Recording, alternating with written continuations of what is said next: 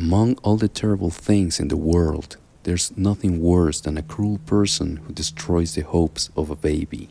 Even more terrible is someone who kills 3 kids in just one night. This moment will last to show how awful things can be on earth and how heartless creatures can hide in our homes. Hello everyone and welcome to Noches de Terror to Study English. My name is Cesar and I'm a university English teacher in Mexico. As a language learner myself, siempre me ha gustado aprender con historias y películas de terror. Así que me hice la pregunta, ¿por qué no un podcast para aprender inglés con temáticas de terror? Y así nació esta idea. Espero les guste and you too can enjoy these stories while learning English. This story has been adapted for A2 learners, and if you would like to listen along with subtitles, you can check our YouTube channel. Also, feel free to change the speed if you think I am going too fast. In our 4th episode, we will talk about a case from my own country and actually kind of near my state. We will talk about Claudia Mijangos, the Hyena of Querétaro. On Sunday, April 24, 1989, a very sad thing happened in Querétaro. The people there found out from the news that a mother had hurt her 3 young children badly and they died. A few hours before, on the night of the 23rd, Claudia Mijangos phoned her friend Veronica Vázquez. She said that she was hearing and seeing things that others couldn't, like angels and demons. These creatures told her that Mazatlan had fallen and that all of Querétaro was a spirit. Vázquez told her to relax and that everything was okay. She promised to visit her the next morning.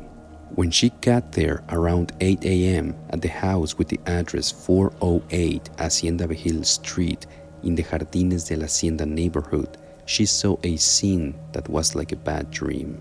Las paredes cubiertas de sangre le hicieron darse cuenta de que algo estaba realmente mal. Caminó por la casa y encontró el cuerpo de Alfredito de 6 años. El hijo menor de Mijangos yacía a medio camino de las escaleras con sangre a su alrededor. Había huellas de manos en las paredes y charcos de sangre en el suelo. Cuando Vilchis vio esta terrible escena, llamó inmediatamente a la policía y al padre de los niños, Alfredo Castaños. The day before, Castaños had brought his 3 children to a school event. After it ended, he took them back to the house where they used to live with their mother and then he left. Claudia and Alfredo had been getting a divorce for several months, so they didn't live together anymore. The experts discovered 2 more bodies in the house. Claudia, the oldest daughter at 11 years old, and Maria Belén, who was 9 years old. Maria Belén was found in her room with many stab wounds. Her mother was lying beside her, with blood on her clothes and a knife next to her as she slept.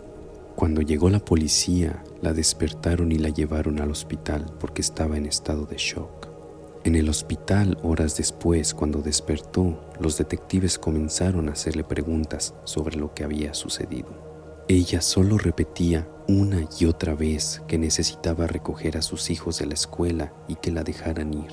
Meanwhile, the authorities held Alfredo Castaños, thinking he might be responsible for what happened. He explained what he knew.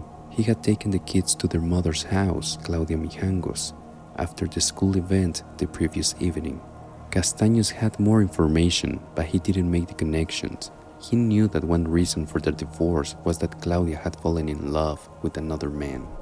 Claudia, who had studied administration and once been a beauty queen in her hometown of Sinaloa, had moved to Querétaro with Alfredo a few years earlier.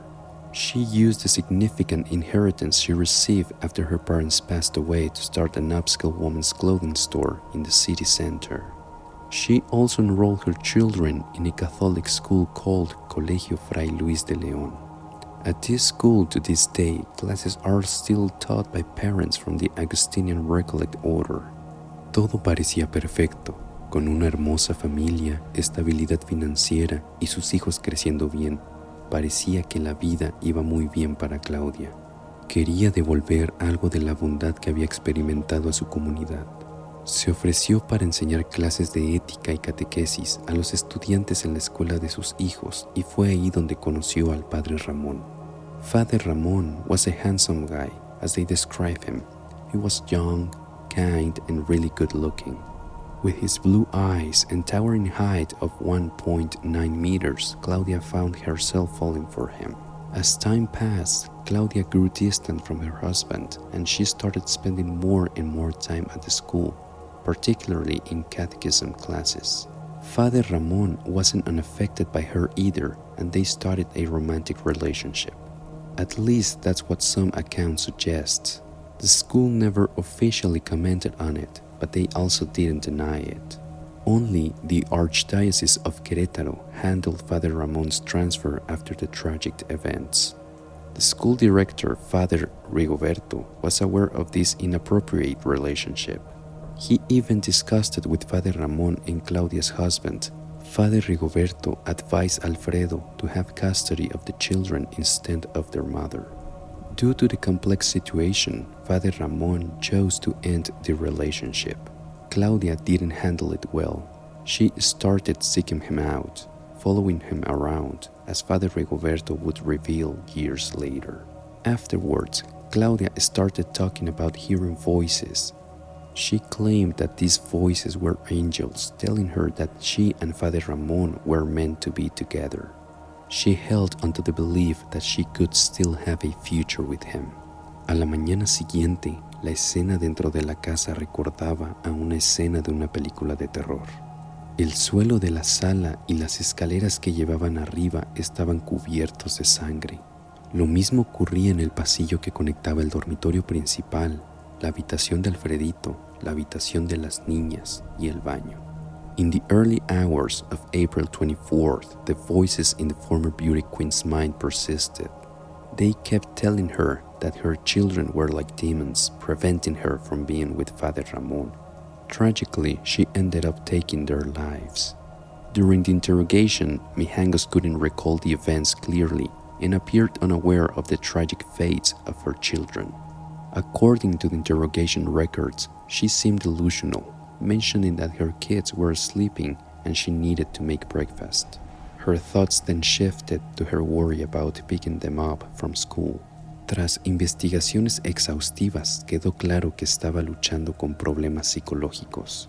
Estudios adicionales revelaron que en el momento de la tragedia, Claudia Mijangos estaba en medio de un episodio psicótico.